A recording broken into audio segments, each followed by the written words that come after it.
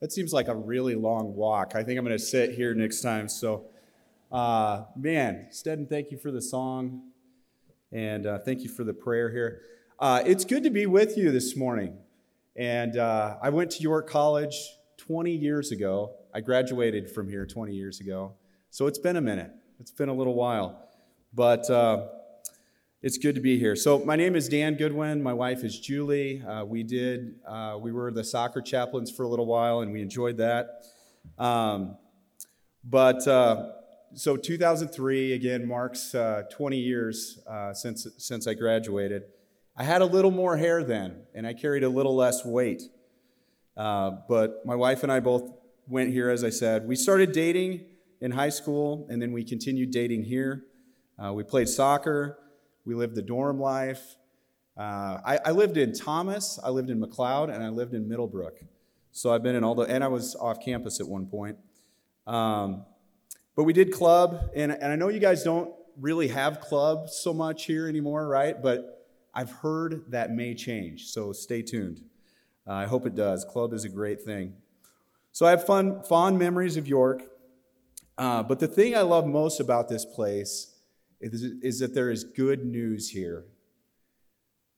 The good news is spoken about in chapel, in devotionals, and most importantly, it is lived by the people here at York. Our world desperately needs this good news, and our world needs to see people who live from a place of good news. And that's why our world needs places like York University. What is the good news, though? 2,000 years ago, a man named Jesus, who grew up the son of a carpenter, walked through the countrysides and cities and told people that he had good news from God. And after he did, the world would never be the same again. So what was he talking about? What is the good news? In the books written about Jesus, we see that the good news is that God knows us and loves us deeply. Not only that, but God actually likes us. Imagine that. God likes you. He delights in you. God invites us to be a part of his kingdom now and forever. This means that when we die with Jesus as our Lord, we experience death not as the end of a random life, but as a hallway to life with him forever. We live in his kingdom now on earth, and though we die, we live again in his new and perfect kingdom. But good news is bigger and broader than that. It also powers a new life that is here and now. Because I don't know about you, but I make mistakes. I've got problems. I sin. I have a problem with wanting to be liked. I have a problem with selfishness. I have a problem with worry. I have a problem with being too easily offended. And those are just some of my problems.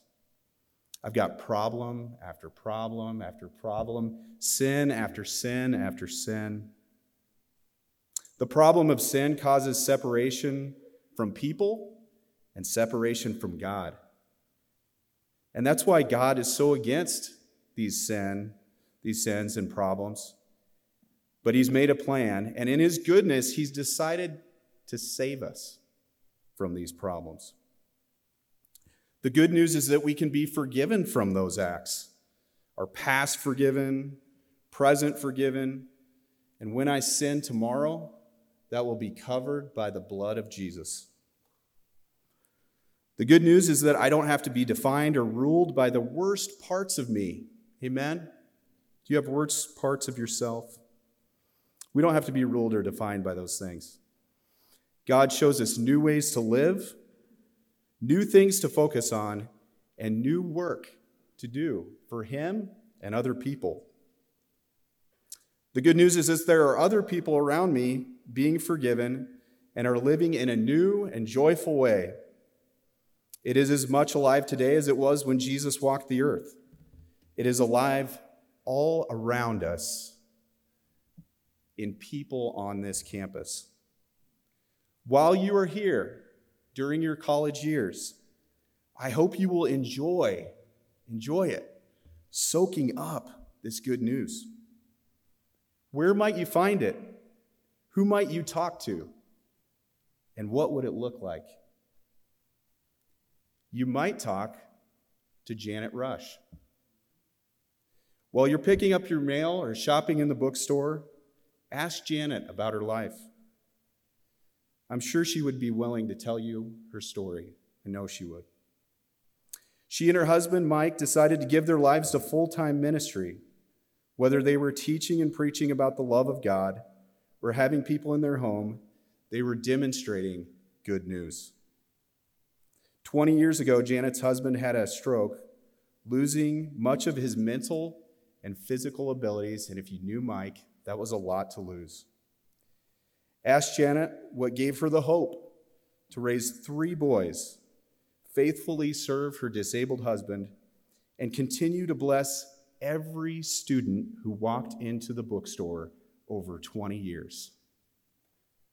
You might talk to David Odom. Shouldn't have made eye contact. Stop by the recruiting office sometime and say hello to the person who talked you into being here. Thank them for the frigid cold and the wind that never stops, right? Then grab a seat in Dave's office. David's son, Dylan, started battling cancer when he was in grade school. Dylan has had many enormous health challenges ever since. Some of his recoveries have been nothing short of miraculous, and you know that to be true if you know Dylan.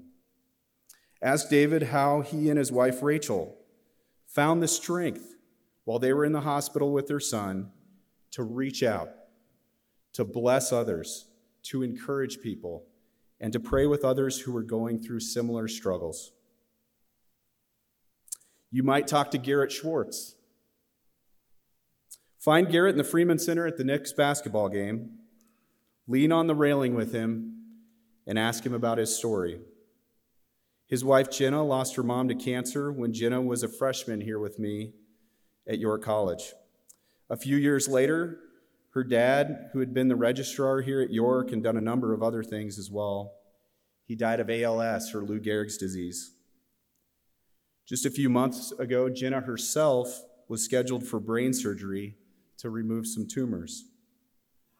Ask Garrett how you find peace in such a time of uncertainty. While you're at the Freeman, swing on by to Ronnie Miller's office. Who's Ronnie here?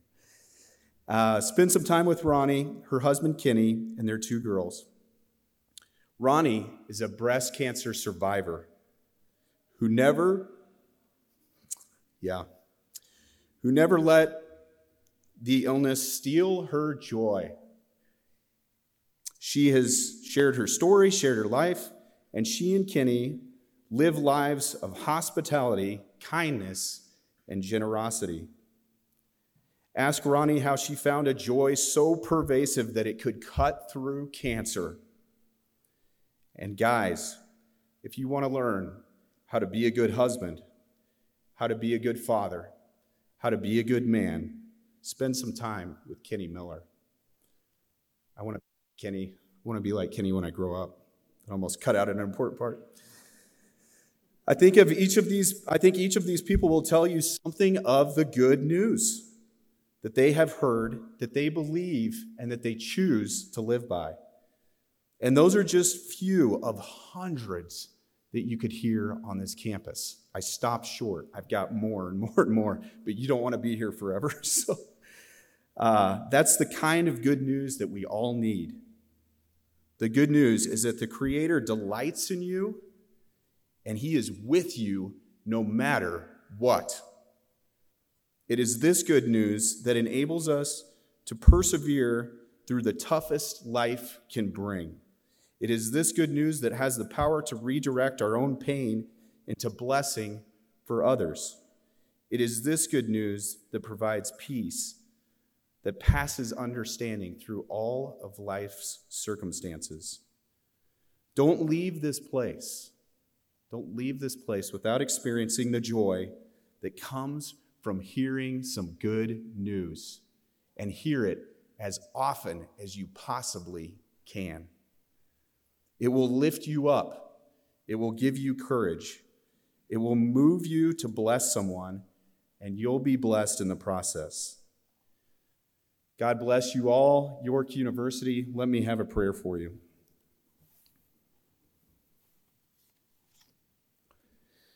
Dear Father, thank you for the gift of your good news. In a time where our ears so desperately need to hear it, you have provided it. When we need forgiveness, you are so ready to give it. When we need hope, you have secured our future. When we need peace, you remind us that you are here with us and you will never leave us. When we need a break from despair and sadness, you remind us that you love us and you delight in us. Open our ears that your good news might fall on us daily.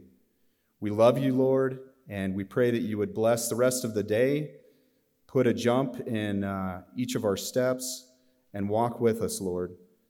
We love you. We love your Son. It's in Jesus' name we pray. Amen.